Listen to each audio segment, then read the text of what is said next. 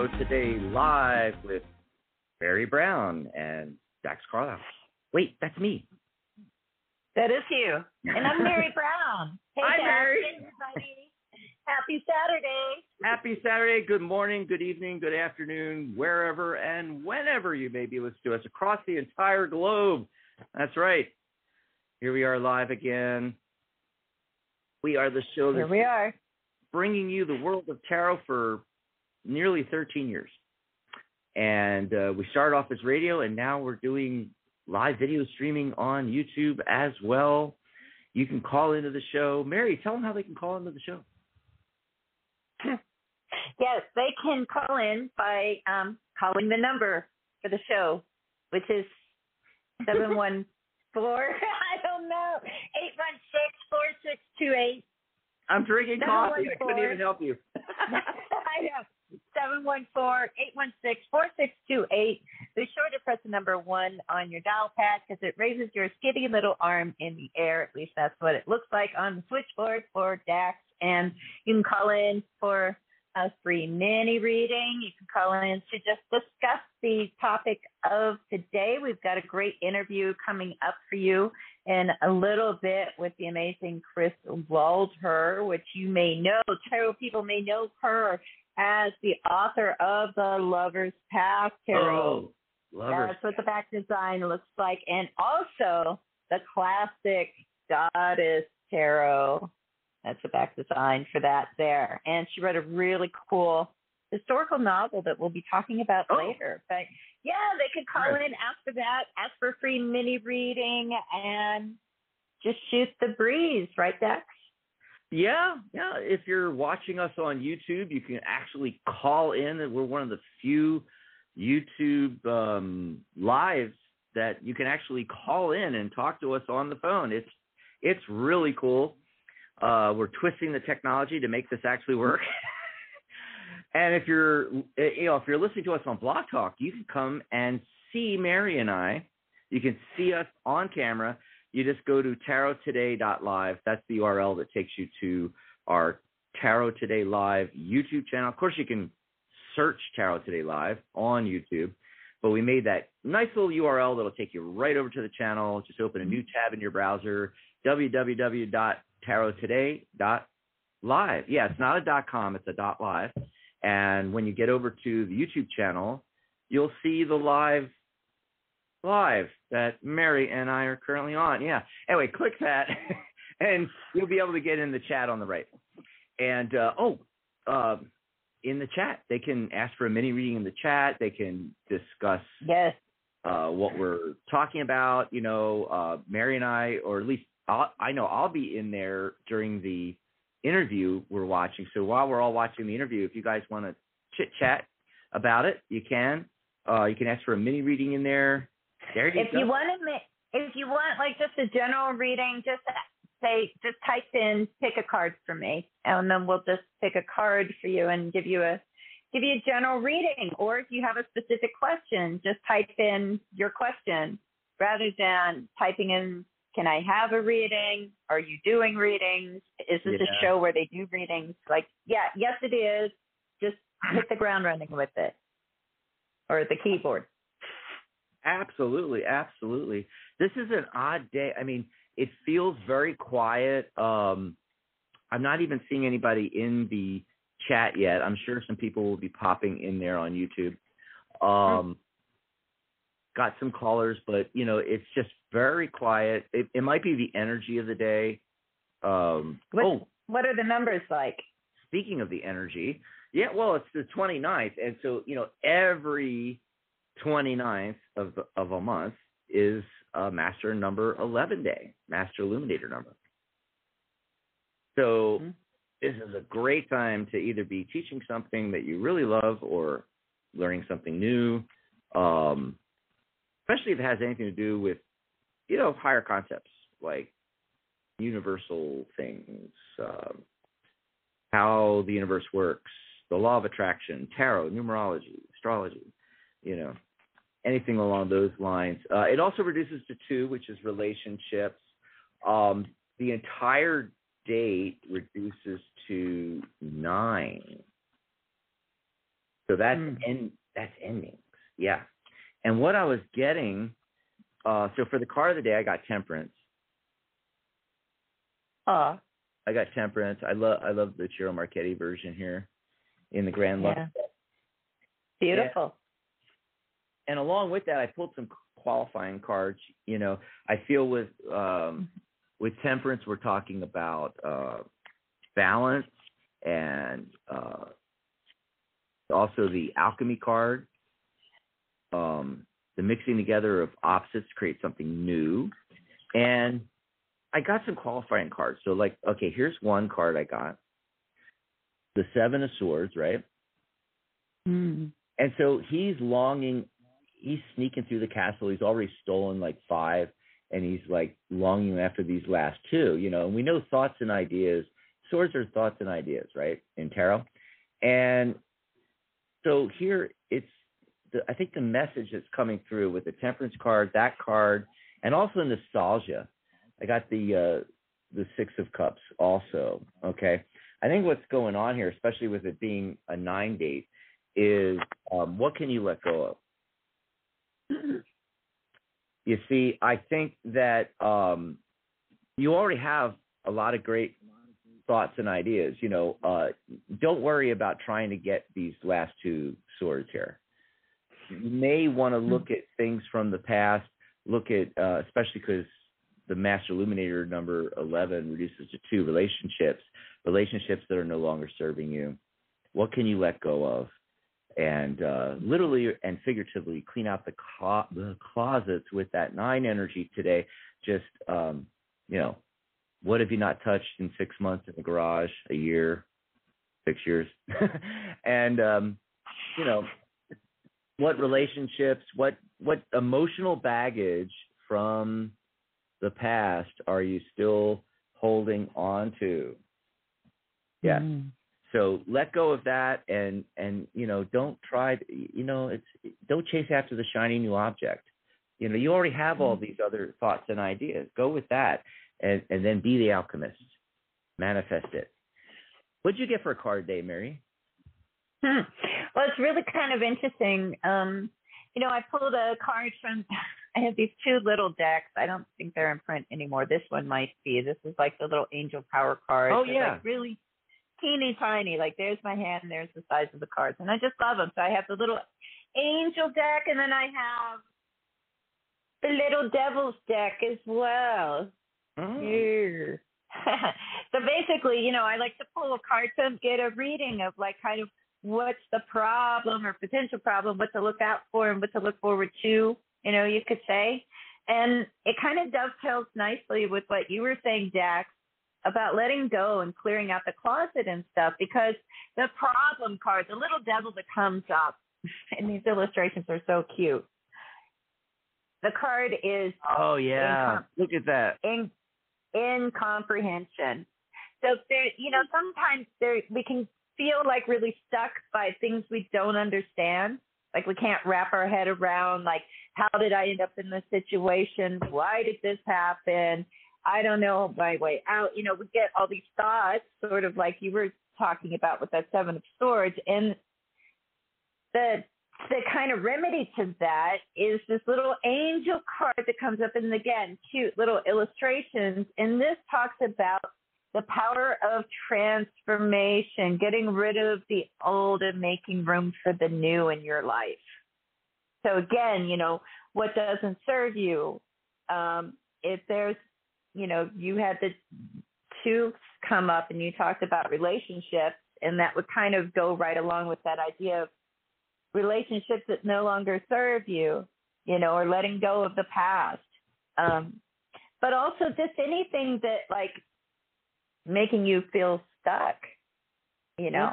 It's time to get unstuck. It's hard to go through a transformation if you're stuck.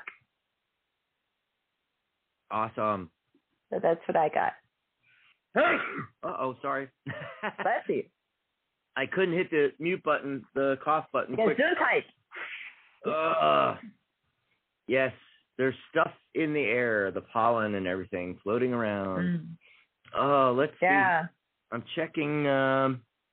Okay, we got Borders rule in there.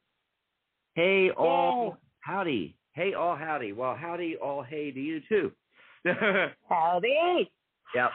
We got some folks coming in here. Remember, you can ask questions in the chat. You can just ask us to pull a card if you want a general read. Yep. Or if you have a specific question, write the whole specific question in, and we'll get to that. We're going to do that a little later in the show because we've got this really cool interview to watch here. I wanted to ask you, Mary, we do have a call. Do you want to take one call before we get into the interview? Let's do it.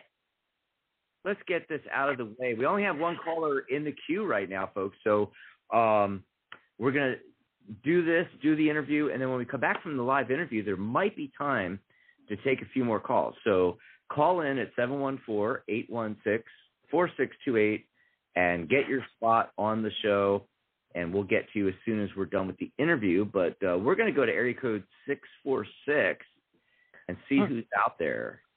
Hello, caller. Hi. What's your name? Where are you calling from? 646. Carla. I'm Carla from New York. Thank you for taking my Hi, call. Carla. Hi. Hi, Carla. You're in New York? Yeah. I am, yes. Awesome.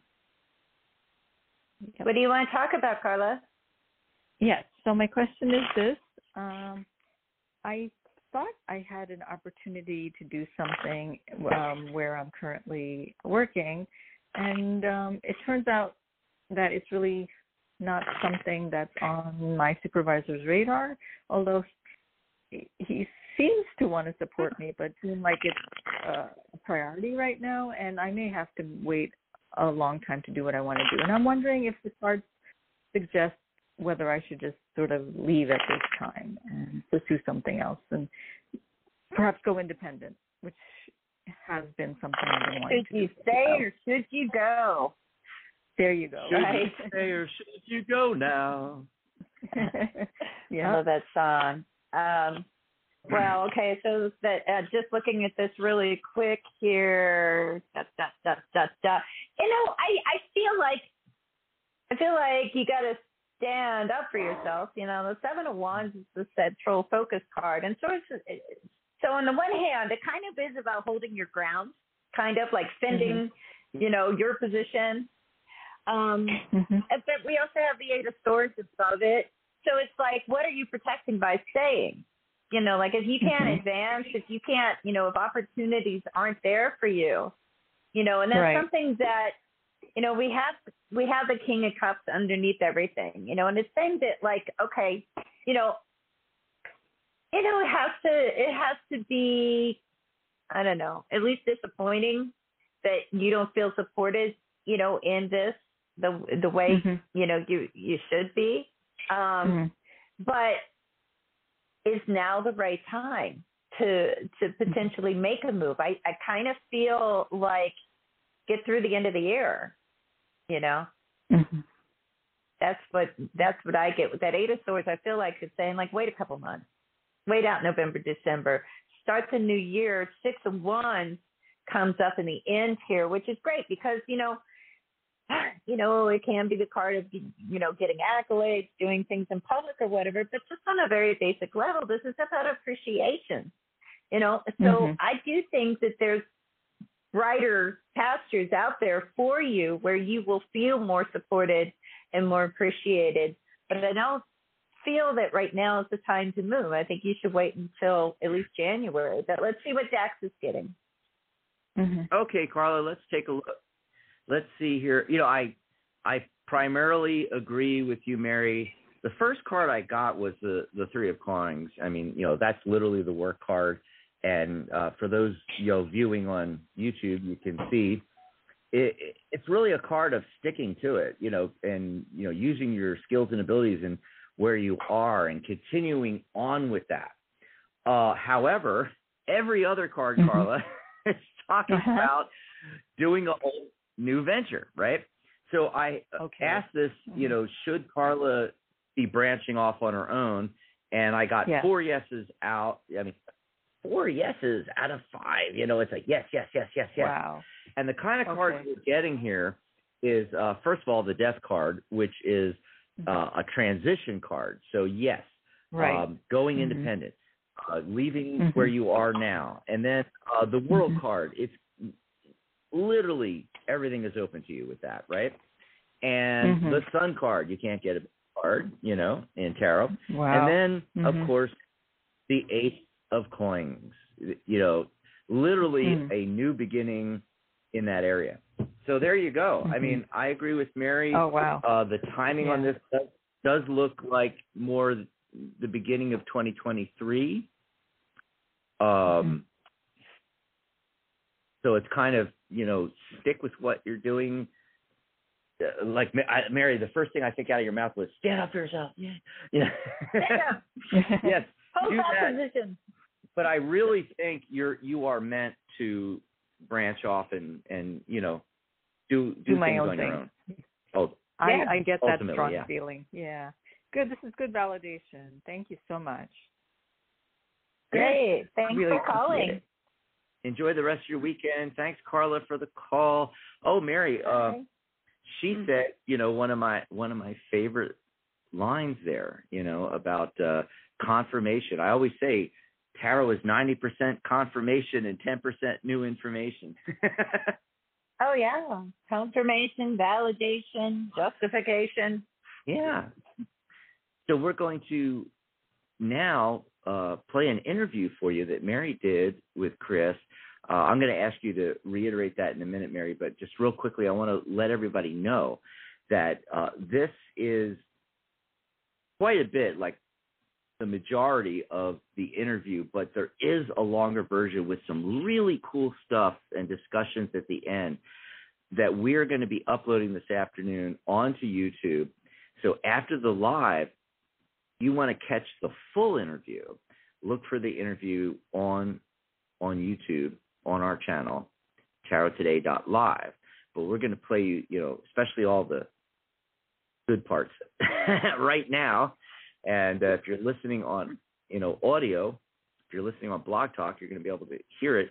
But I suggest, you know, if you're listening and you can possibly do it, and you're live with us now, go over to the YouTube channel so you can watch Mary and Kris.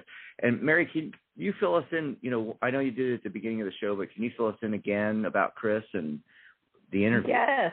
Waldherr, people in the tarot community, you know, probably are familiar with her work from, again, you know, the Goddess Tarot. And these are decks that, you know, the Goddess Tarot especially has become a classic. I forget exactly what year this came out. This is the back design. If you're like me, you may have lost the box for this a long time ago and even the little book. I still have the little book. Oh. You know, yay, still have the little white book, yay. But that one and the Lover's Past Tarot, and like to me, these decks have become classics. And it's kind of interesting, very flexible cardstock on both these decks is very similar, but they are, you know, quite a bit larger. I'm trying to find like a regular size tarot deck. It's so funny. I'm like, where are they? I'm surrounded by tarot decks. That's not a regular size one. Anyways, these are bigger cards. And Kris is an amazing artist, author, just really cool lady, like all around. And she writes all kinds of stuff, but she just has a book coming out right now. It's available on Amazon and at your regular book retailers, and you can, you know, you can find it in all different formats. I got mine downloaded on my Kindle, my version. The book is called Unnatural Creatures. It's a historical novel, and it is about the women in the Frankenstein story.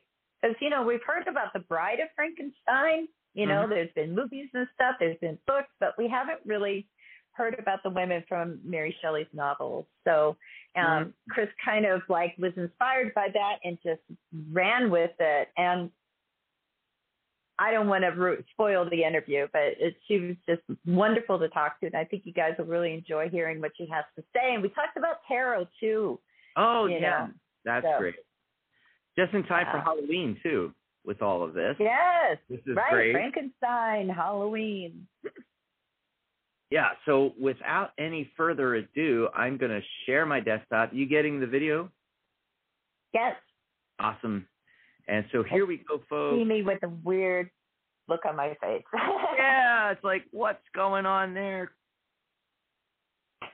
Kris and Mary, here we go. Welcome to the Tarot Today Live show, Kris Waldherr. Thank you so much for coming today to spend some time with us to talk about your new book, Unnatural Creatures.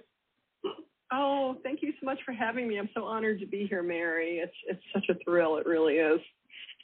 Well, and it's the perfect time too, because this is a great book for Halloween. Yeah, I think that when you think of Halloween, one of the things that comes to mind are what are the great horror stories, and one of them is definitely Frankenstein. But I like to say that with Unnatural Creatures, I've taken a more humanist approach. It's a retelling of Frankenstein from the point of view of the three women closest to Victor Frankenstein: his mother, Caroline, his bride-to-be, Elizabeth, and his servant, Justine. It's hard to avoid these sort of phrases when you're talking about Frankenstein, but I like to say that Unnatural Creature shocks through life into Mary Shelley's masterpiece. It's revealed by revealing the feminine side of the tale. It's like everywhere. It's like, it's alive, it's electrifying. It shocks. Right. But I'm thrilled that so far it's getting really wonderful reception. It's editor's choice over at the Historical Novel Review. Forward reviews really loved it, and it's got something like an absurd 4.9 rating on Amazon, which shocks me because usually on Amazon they're immediately ready to do whatever they can to bring a balanced view to reviews. So I'm just really pleased that people are loving it. And it's available, and it's in paperback, ebook, audio, as well as hardcover. So I wanted to make sure that it was accessible to everybody in whatever format they prefer. Oh, I love that. Because I downloaded it to my Kindle. I just love it. Perfect. Yeah, I have to say that I love reading on my Kindle too, especially good at night when you're sort of getting ready to go to sleep. Well, it's so funny because that's the thing now is it takes up digital space, right? But it doesn't take up as much bookshelf space, and that was something that I'm sure contact with too. As a writer, you must also be quite an avid reader. Was there? I am. Yeah, I read a lot, and I read really quickly too. But what's interesting is that I've had a number of people who purchased it as ebook and audiobook, and they liked it so much that they went and they purchased the hardcover because they wanted something collectible. And so that makes me really happy that they're thinking oh, yes, I'm going to read this again. But yeah, I read a lot. I read a lot of different genres, and depending on what I'm working on, I seem to go between either I'm always reading nonfiction or I'm always reading fiction, because when I'm writing fiction, it's hard for me to read fiction. So that's usually when I do the research. And it's just I love having so many books accessible to me as ebooks. It's just such a wonderful, wonderful cornucopia of wealth, if you will, of literary goodness. Oh, totally. And I wanted to ask you about the research, because even, I started reading the book, and, just chapter one, even just, at the start of the book, you can tell that it's well-researched, things that, I didn't know, about, what are they called? Is it in Switzerland? They're magistrates, the syndics. Yeah. Well, what's interesting is that during the time that Frankenstein takes place, it's the late 18th century, which coincides with the French Revolution as well. And at that time, Geneva was a city republic. It wasn't part of Switzerland yet. And I hadn't realized that until I did my deep dive with research. And thank you, Mary, for mentioning that, because I did spend a lot of time researching it. And I went to Geneva, and I did all sorts of travels and things. But it's mentioned, one of the first lines in Frankenstein, in Victor Frankenstein's narrative, as he says, I'm at birth a Genevan, and my father has been a syndic. There have been syndics in my family for generations. And I wondered, what is a syndic? And so I researched it. And it turns out that they were magistrates, like judges in a way, but they were also considered the aristocracy of Geneva, kind of like the rulers, even though it was a republic. So it wasn't like they had a king or a queen. They had these syndics who would come together in a council and rule. So that was really something different than I expected. It was fascinating to find out. Yeah, how long did it take to write this book? I mean, like researching everything and, start to finish. What's the journey like? It's about 3 years, and that seems to be pretty average for these sort of books. Like when I wrote my first novel, The Lost Sister of Dreams, that also took me about 3 years. But bear in mind that I'm working on other things as I go along. And there's also pauses where, you're waiting for feedback from your agent or your editor or your beta readers.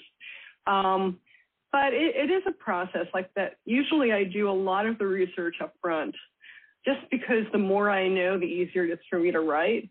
And then inevitably after I finish a draft, I usually have to do even more research because I realize where I'm lacking certain pieces of information.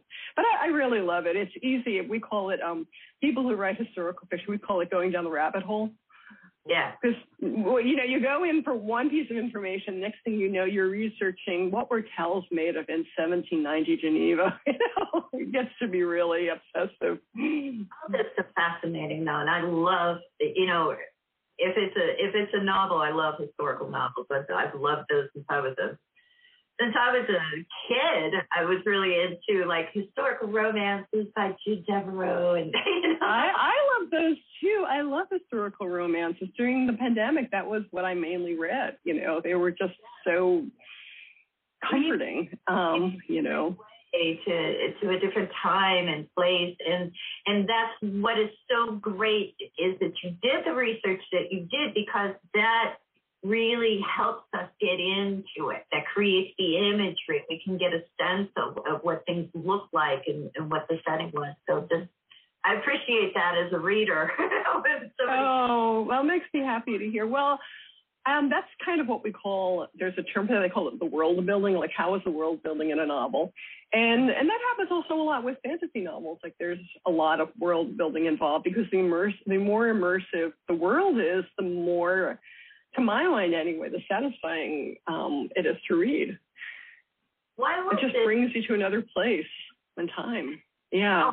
Absolutely. And why was it important for you to tell like the feminist side of the story?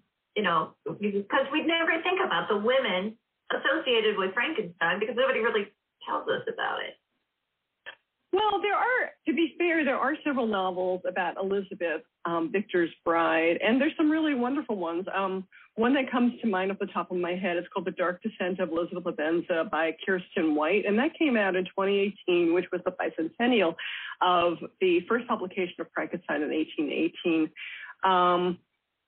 But I was really interested in how did these three women shape Victor, and how were they shaped by the choices he made? And it's interesting because even though Frankenstein was written by an 18-year-old teenage girl, I mean, that's what Mary Shelley was at that time, it's actually a very masculine novel when you think about it. Those who've read it are often surprised to find that it's made up of three narratives, masculine narratives. The first is this Arctic explorer named Robert Walton. The second is Victor Frankenstein, which of course is the one that everybody thinks of. There's like the scientist up in his attic and the lightning and it lives and all of that. And the third, which to my mind is the most effective narrative, is of the creature that Victor creates, who is nameless throughout. So the women are only presented through Victor's point of view, and they're very kind of thinly written. For example, it's always like Victor, he really much idealizes them. And I realize it's because that they are his projection. And so he's not really seeing them for who they are. So I've long loved Frankenstein. It's one of my three favorite novels. And I just always really wanted to do this. I thought about it from the first time I read Frankenstein as a 12-year-old. I was always like, what about the women's side of the story? So that's what I've tried to do. I love that. And how much did you dig into the Shelleys? Like, I was a big fan of Christina Shelley growing up. I have a copy of Prometheus Unbound that is, half in Polish, half in English, like page to page, like a translation. That's amazing. I would love to see that. I did a lot of digging into Mary Shelley's life and also her mother, Mary Wollstonecraft, because I ultimately, I think of Frankenstein as a book about bad parenting and what happens when you don't take responsibility for those that you bring into the world. And maybe, I mean, I didn't feel like this when I first read it as a 12-year-old. It's just this incredibly great horror novel. And of course, we know the main themes are about, you know, the scientific hubris of Victor Frankenstein. What does it mean to play God, if you will, in this world? And all of the ethics of that. I mean, in some ways, my friend Alyssa Palumbo always likes to say that Victor Frankenstein is the ultimate tech bro. And I think there's a certain amount of truth to that. But what struck me rereading Frankenstein, especially once I had a child of my own, was how many orphans and examples of bad parenting there are in the novel, besides the most obvious one, which is Victor Frankenstein, who creates this creature and then abandons him into the world, and he wreaks havoc. So that was kind of the point of view where I was coming from. Circling back to Mary Shelley and Mary Wollstonecraft, Mary Wollstonecraft died 11 days after Mary Shelley was born, and so she never knew her mother save through the writings of her mother. So that was fascinating to me. And her father, William Godwin, they were very close until her father remarried. And Mary Shelley didn't get along very well with her stepmother. So that was like bad parenting number one. And for whatever reason, there was a definite distance placed between Mary and her father. And then later, when Mary eloped with Percy Shelley when she was only 16, her father basically disowned her. And much of Mary Shelley's writings, I think, were an attempt to kind of reconnect with her father, which eventually they did when she and Shelley were able to marry after the death of his first wife.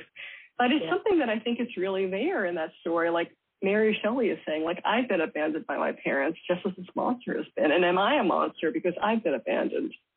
Wow. Wow, that is a really interesting take on it. And it really is like a great novel for this time of year. Was that intentional? Because I always think, you know, books often are like movies. You never know the environment it's going to be released into. Sometimes it's really hard to get the time slot that you want it to come out in. This seemed to kind of work perfectly for you. Well, I did choose the October publication date because I independently published it, and this was a choice I made. I was just ready to try something different after 30 years of traditional publishing, and I could see so clearly how to market unnatural creatures that I just kind of felt like it was time to try this.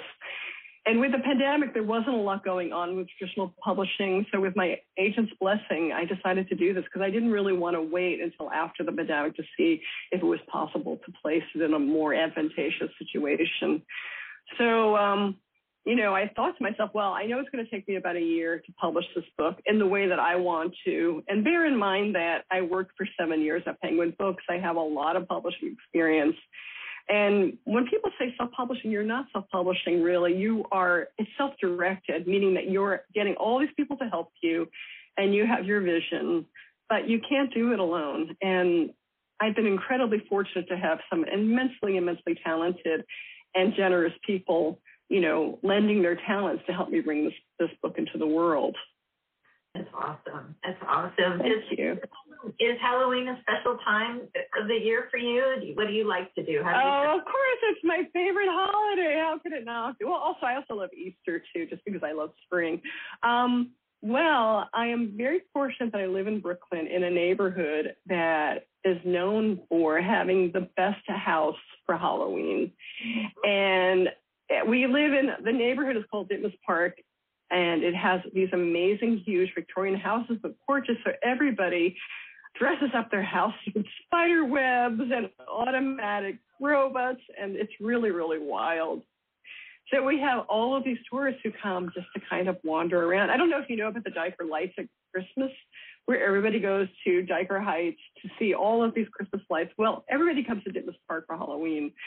So there's 2 Halloween parades, not one, but 2, where they have these, like, you know, they have like a band and they have these huge puppets outfits and, people walking on stilts, and it's really a huge celebration. So I love it. I love it. I really, really do. That sounds fantastic. And for our tarot audience or tarot peeps out there, they're probably most familiar with you because of your tarot decks that you put out. I have two of them, the Goddess Tarot and the Lover's Path Tarot. And I have to say, I've had these for years and I treasure them. And, here's the thing that I thought about last night when I was just kind of looking through those decks in preparation to talk to you. And it's like, they have never gone out of style, and yet from the time that you published them in even like in a short time span, the tarot deck market has exploded in so many different directions and changed so much, and everybody's putting out a deck here and there, and they're putting them on GoFundMe or whatever, it's nuts trying to keep up with it. What's your point of view on this? What kind of changes have you noticed in the world of tarot deck creation, and what impresses you, and what do you think, I don't know, that's a good change? Well, I think you make a very good point about the crowdfunding. That has become huge with tarot, and it is hard to keep on top of it. And there's some really, really beautiful decks being created. I have, no criticism, and I'm thrilled to see them get out there in the world. I think what's hard, though, is that when you have so many decks, it's much harder to see them kind of break out in the way that the Goddess Tarot and the Lover's Path Tarot did for me, because I was fortunate that they were brought out at a time where there wasn't all this crowdfunding and self-publishing, and I'm really grateful that they're still in print.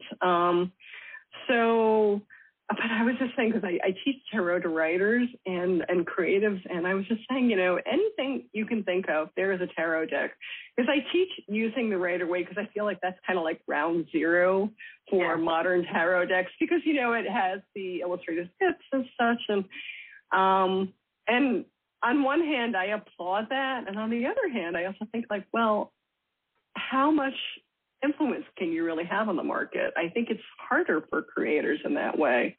At the same time, though, there are opportunities that there weren't years ago. It was either, find a publisher or you're kind of out of luck. So, yeah. But I can tell you some decks that I also work with that I really love. And and I always like to say that when you're working with a tarot deck, it's like visiting with a friend, because they each have different voices.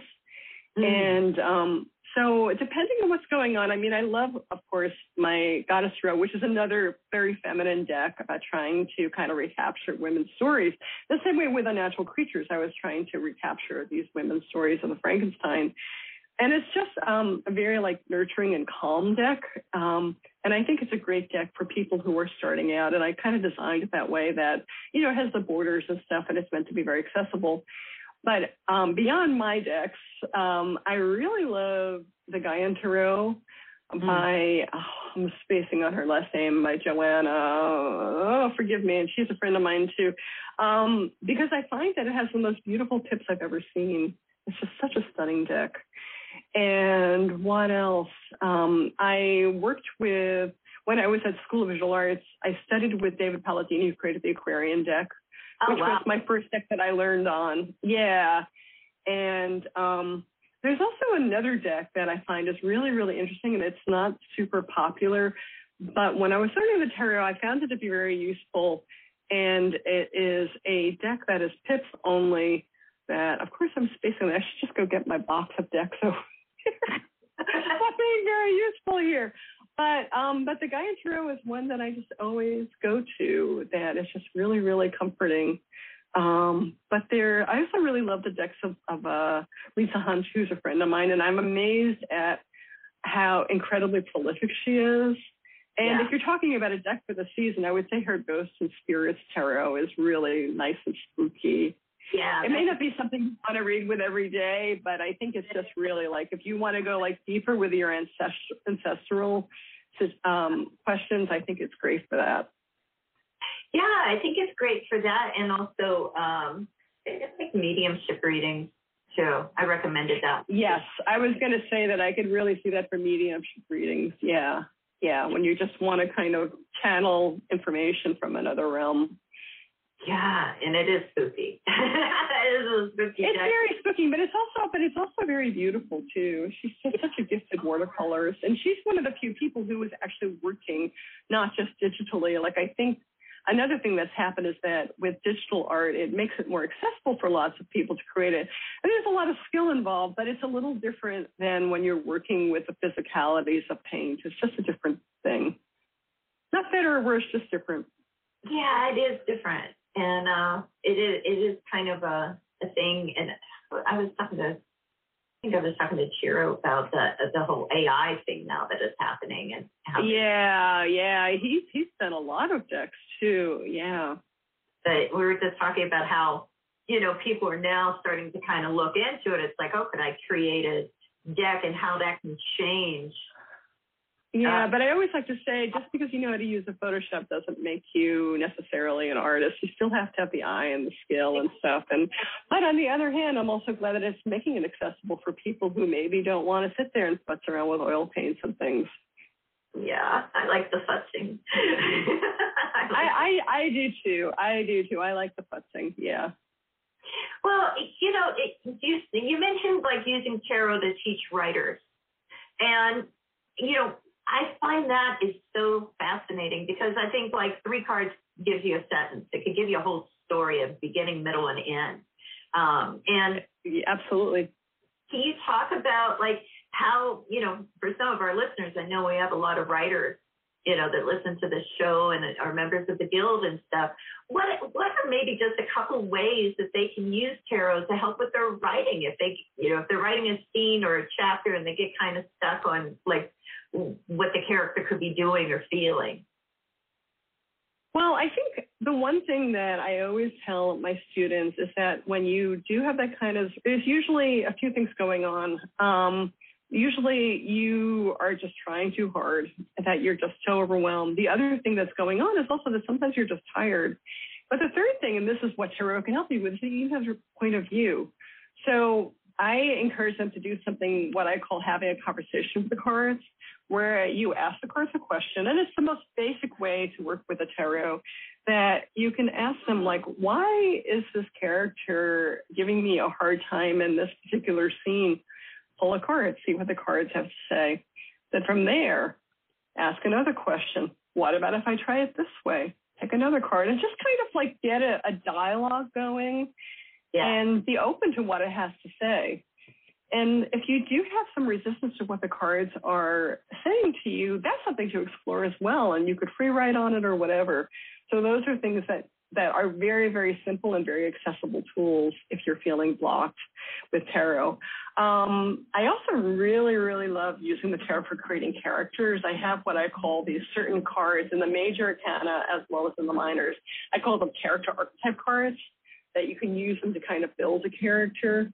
And to explore ones that you already have underway, that you can kind of think about a character you're writing and then take up the tarot, see which tarot card you can associate with them, and use that to go deeper into free write, to meditate even, and just to kind of ask the deck, like, what do I need to know? How can I deepen this character, and pull cards?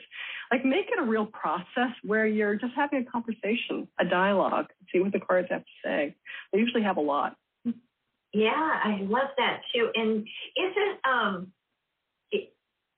like the writers that you work with in this way, are they already tarot people? Are they already familiar with it? Or is this like maybe the first introduction for some of them? And, you know, how comfortable do they get?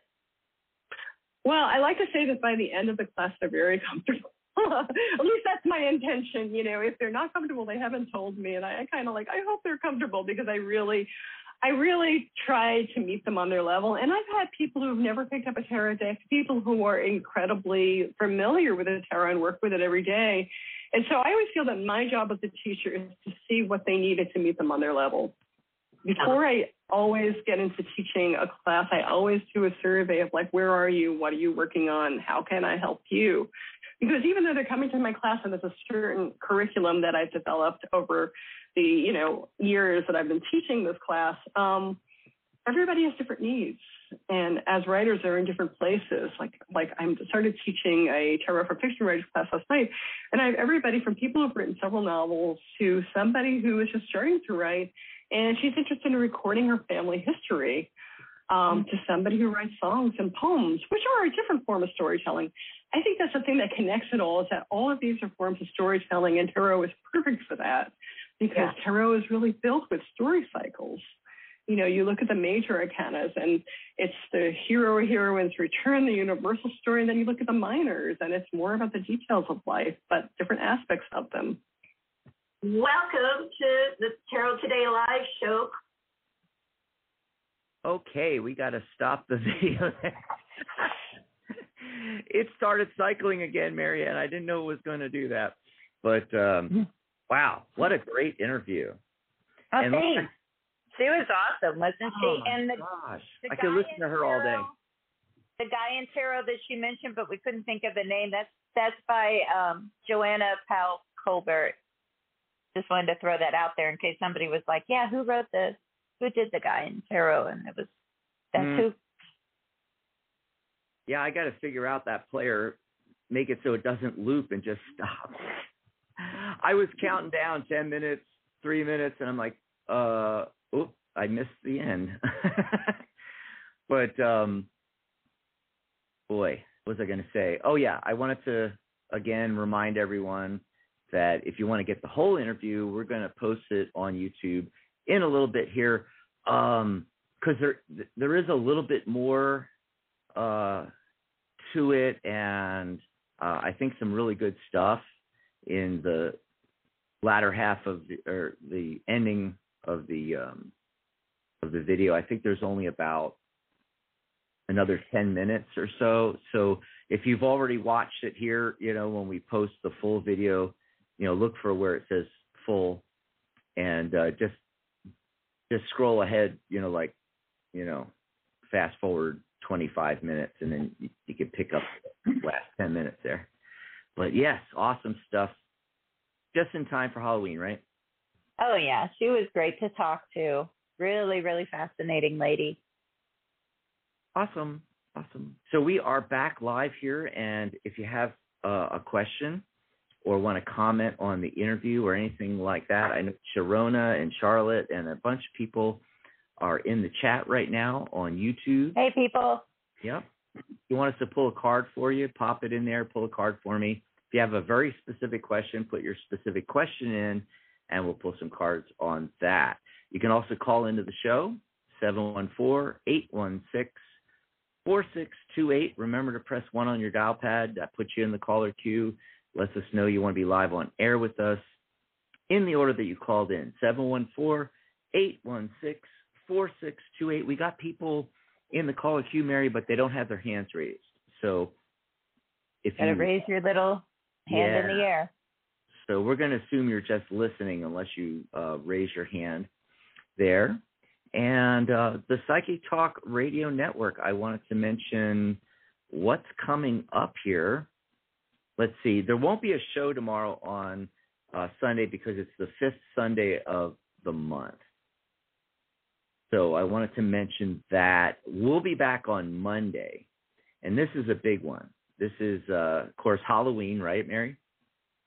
Yes. But It's also the 18th birthday of the Tarot Guild. It is our 18th anniversary. We're going into our 19th year. Can you believe that? No, I can't. Time has flown. It's just crazy, I'm telling you. Yes. So much fun. So much fun. So we have a few minutes left in the show here. Let me check the comments and see what's going on in there. Charlotte says hi. And hi, Charlotte. Sharona as well. Sharona. I'm not seeing any questions or reading requests, so that's fine. Oh, there is some interesting comments from Allison I'm seeing here that we can talk about. Let's see what she says here. Readers should be informed of the outcome of their prediction. Yes, we tell our callers and folks asking questions in the chat, call back into the show. Let us know what happened after we did a reading for you. We've been saying that for 13 years. They often do. Yes, I think Allison has found us on YouTube, so she's not aware that we've been doing this for 13 years, and we've gotten a ton of feedback. People have called in to tell us that, exactly what we told them was going to happen. We've also had folks come in and tell us that they listened to what we had to say, where the trajectory was taking them, and they decided not to go to that outcome. They didn't want that outcome. So they either consciously or unconsciously, decided and made the changes. So they made new decisions going into the future. That's how this works, folks. We're primarily life coaches. I wanted to point that out. And in fact, Mary and I are both certified life coaches. I'm a certified clinical hypnotherapist as well. And that's how it works. That comes up a lot. Psychics love to do their, percentages of accuracy. First thing I want to point out is that, and we've said it for 13 years now, we are tarot readers, not psychics. It doesn't mean we don't have intuitive flashes. It doesn't mean that we don't have intuitive insight into things as we're pulling the cards, but we are reading the cards. And what you're getting is a snapshot of the now. We're only ever in the now. So the decisions you've made in the past have created a trajectory that is coming through the current moment and out into the future. And the trajectory you're on now and the decisions you've made in the past and what you're deciding right now is taking you to potential outcomes. The outcomes are potential. So then, we put it in your hands. We are not here to tell you what to do. Okay? We're here to give you information, and you decide what to do with that. You might not like that outcome that we said, hey, you're on this trajectory, according to the cards, you're going to end up here.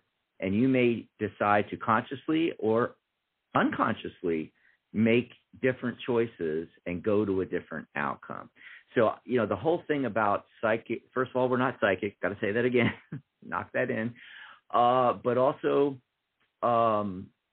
this whole concept of, percentages of accuracy is in itself inaccurate, because it's not about telling you is going to happen and will that happen or won't that happen, So I just wanted to respond to Allison's comment on that.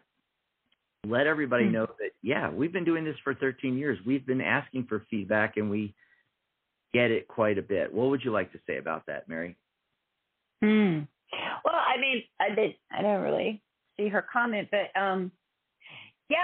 look, I can only think of it from my own perspective. Like, I'm never going to go to a tarot reader or even a psychic or a medium or whatever and expect them to tell me what to do with my life. That would be kind of crazy. It's like anybody else, you get advice from it.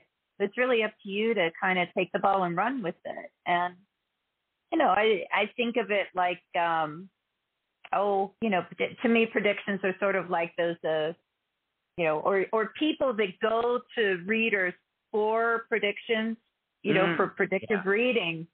It reminds me of those amazing Zoltar machines, where you stick a coin in and your little fortune comes out. It's like, that's not what I am. That's not what, other readers, other people I know are, like we're people like anybody else. We've acquired the skills, and, that's one thing I always do, though. It's like I find more often than not, to my regular clients, I'm like, telling them, get a tarot deck. Get a tarot deck. Do it yourself. Even if you still want to get readings from other readers, it's great still if you're at least familiar with the tools that they're using and learn how they work. It's not a magic 8-ball. There's a lot involved. We're talking about, my goodness, a tradition that's been around since the late 1400s, right? So it's a little bit deeper than that. There's a lot of layers to it that maybe, the average person who doesn't maybe do readings doesn't understand. And then they go to a reader and it's like, tell me my fortune, because that's the image out there. That's been the image out there for a long time of tarot readers as fortune tellers. And gosh, what is it? James Rickliffe, famous little, quote, I'm a fortune helper, not a fortune teller. I love that quote. Yeah. It reminds me of that, and that's how I look at it, because I can think of other people in my life that I've gone to that aren't readers, that don't have anything to do with tarot, but, maybe mentors or people, colleagues that I worked with, and I would ask their advice on, maybe something to do with my career or something, just as a friend or a colleague. And even then, I still had to make my own choices. I still had to make my own decision. I still had to decide, did I want to go down the path they indicated to me, or do I want to go my own way? And so you want to always maintain that autonomy and not make your life choices dependent upon what anyone else is telling you. You've got to do what you've got to do. You've got to take those steps. Somebody else can't tell you exactly how to move in the world, Right. And, real quickly, Jason just popped in. I'm a little late. Hey, Jason. Hi, Jason. Yeah. Sharona's got a question for us. She wants us to pull a card on. But just to fill up, just to finish up on that with Allison, and for, some of our new viewers on YouTube, we've been doing this for 13 years. We have been making these disclaimers and explaining the process. And, it's up to you to take it for what it's worth and how you want to interact with the information that we're presenting and that we're getting in the cards. We're not psychics, and because she makes a big deal, I think, out of that, talking about, for instance, that for entertainment purposes only, proper disclaimers should be made on all psychic shows. Again, we're not psychic, but yes, there are certain jurisdictions where people that are making predictions are required to say, this is for entertainment only, and we usually have disclaimers all over our websites. Maybe we should put a disclaimer in the YouTube videos in the text section, the description. Oh, why not? Yeah, we'll put that in there for you, Allison, and everybody else out there. Yes, it's for entertainment purposes only in jurisdictions that require that. Now, but she does comment about, please be responsible. We've been doing this for 13 years, and we've made these disclaimers, pounded in them that it's for entertainment only. It's not truth. Yeah, I'm not going to do that. In jurisdictions where we are required by law to say this is for entertainment purposes only, we do that. However, what do you mean by truth? And she made some other comment about, recent readings you both did prove wrong. First of all, I don't know how she knows that unless we did a reading for her, maybe hers. But and what did we do a prediction? No, that's my question. Yeah, did we do a prediction? And if the prediction didn't come, well, let me finish, Mary, real quick. Okay. If we did do a prediction for you and it did not come true, did you make new decisions that took you in a different trajectory? That's the whole purpose of the reading.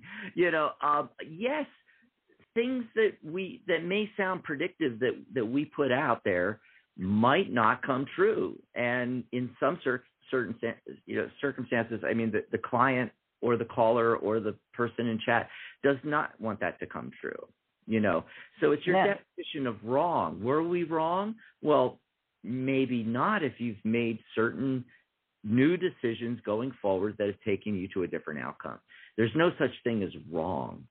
in it. Okay, it's how you take the information, and it is. Yeah, and as far as it being truth, truth is what you make of it. You know, take it worth some salt over the shoulder, so to speak, kind of thing. I mean, come on, folks. You know, you're adults. You know, take the information, use it to your advantage, disregard it if you like. You know, but if you're coming here and asking the questions, anyway, just wanted to finish up with that. And we're at the end of the show, but let's do Sharona's question here.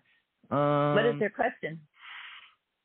I have a question. I am starting a new part-time gig on Monday. Draw me a card. Ooh, excitement. Yes. Oh. Some shuffling here. Let's see what comes up here. And Jason says, hey, Jason. You always have to ask the question, what is tarot? And then he also comments, it's for the person who is getting the reading to decide. Thank you. Thank you, Jason. Okay. Where's Jason? All the way in Madrid, right? Yeah, he's in Madrid. I want to go visit Jason. Me too. Oh, my God. A big trip out to Madrid. So real quick, the message I'm getting from the tarot is the Nine of Wands. He looks a little weary there, okay? And, you know, traditionally with the Nine of Wands, and it's interesting because it's a 9-date about letting some things go and new beginnings. You know, you're going to start at 1, you know, the next day. So, Sharona, really what I think this is talking about is the message from the tarot for you in regards to this new gig is you got all the skills, hon. You got everything you need. You are ready for this. It's going to go really nice and well for you. What'd you get, Mary, for a card? Well, I drew a card from this little cute deck, the Divine Doors. I think this is out of Oh, look at that. Distributed by U.S. Games. I believe it may be a Rockpool deck. Yeah, it's a Rockpool publishing deck. But anyways, so I pulled this door. This door for Sharona. Look at the door. Maybe the door will look like that. You're right, you know. But what's really interesting, the message, all these cards have little affirmations on the back. The message is inner power.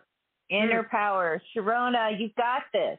You've got this. You may have to dig down deep, but I don't think you're going to have any problem. You're a pro.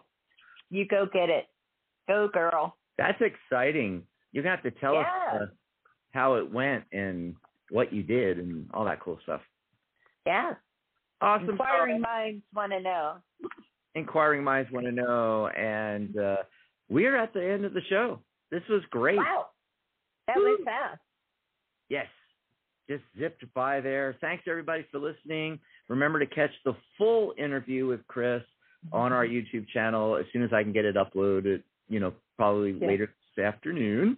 And there really is some cool stuff at the end, you know, but we had to shorten it a little bit for the radio audience. Yes, yes. Awesome stuff. And thanks, Mary, for being here. Thank you, Dax. And thanks, everybody, for listening today, and everybody in the chat on YouTube and listening on the phone on Blog Talk. We like you. We like you. Yes, we will see you all on Monday, folks. Don't forget, you can come and help us celebrate the 18th anniversary of the Tarot Guild. That's 18 years. As well as Halloween. Yes, if you want to dress up, by the way, for Halloween and for our live, you can. Yeah. Oh, gosh. Well, goodbye, everybody. We'll see you on Monday. Goodbye, Mary. Bye, Dax. Bye, everybody. Bye, everyone. Good night, Mary Ellen.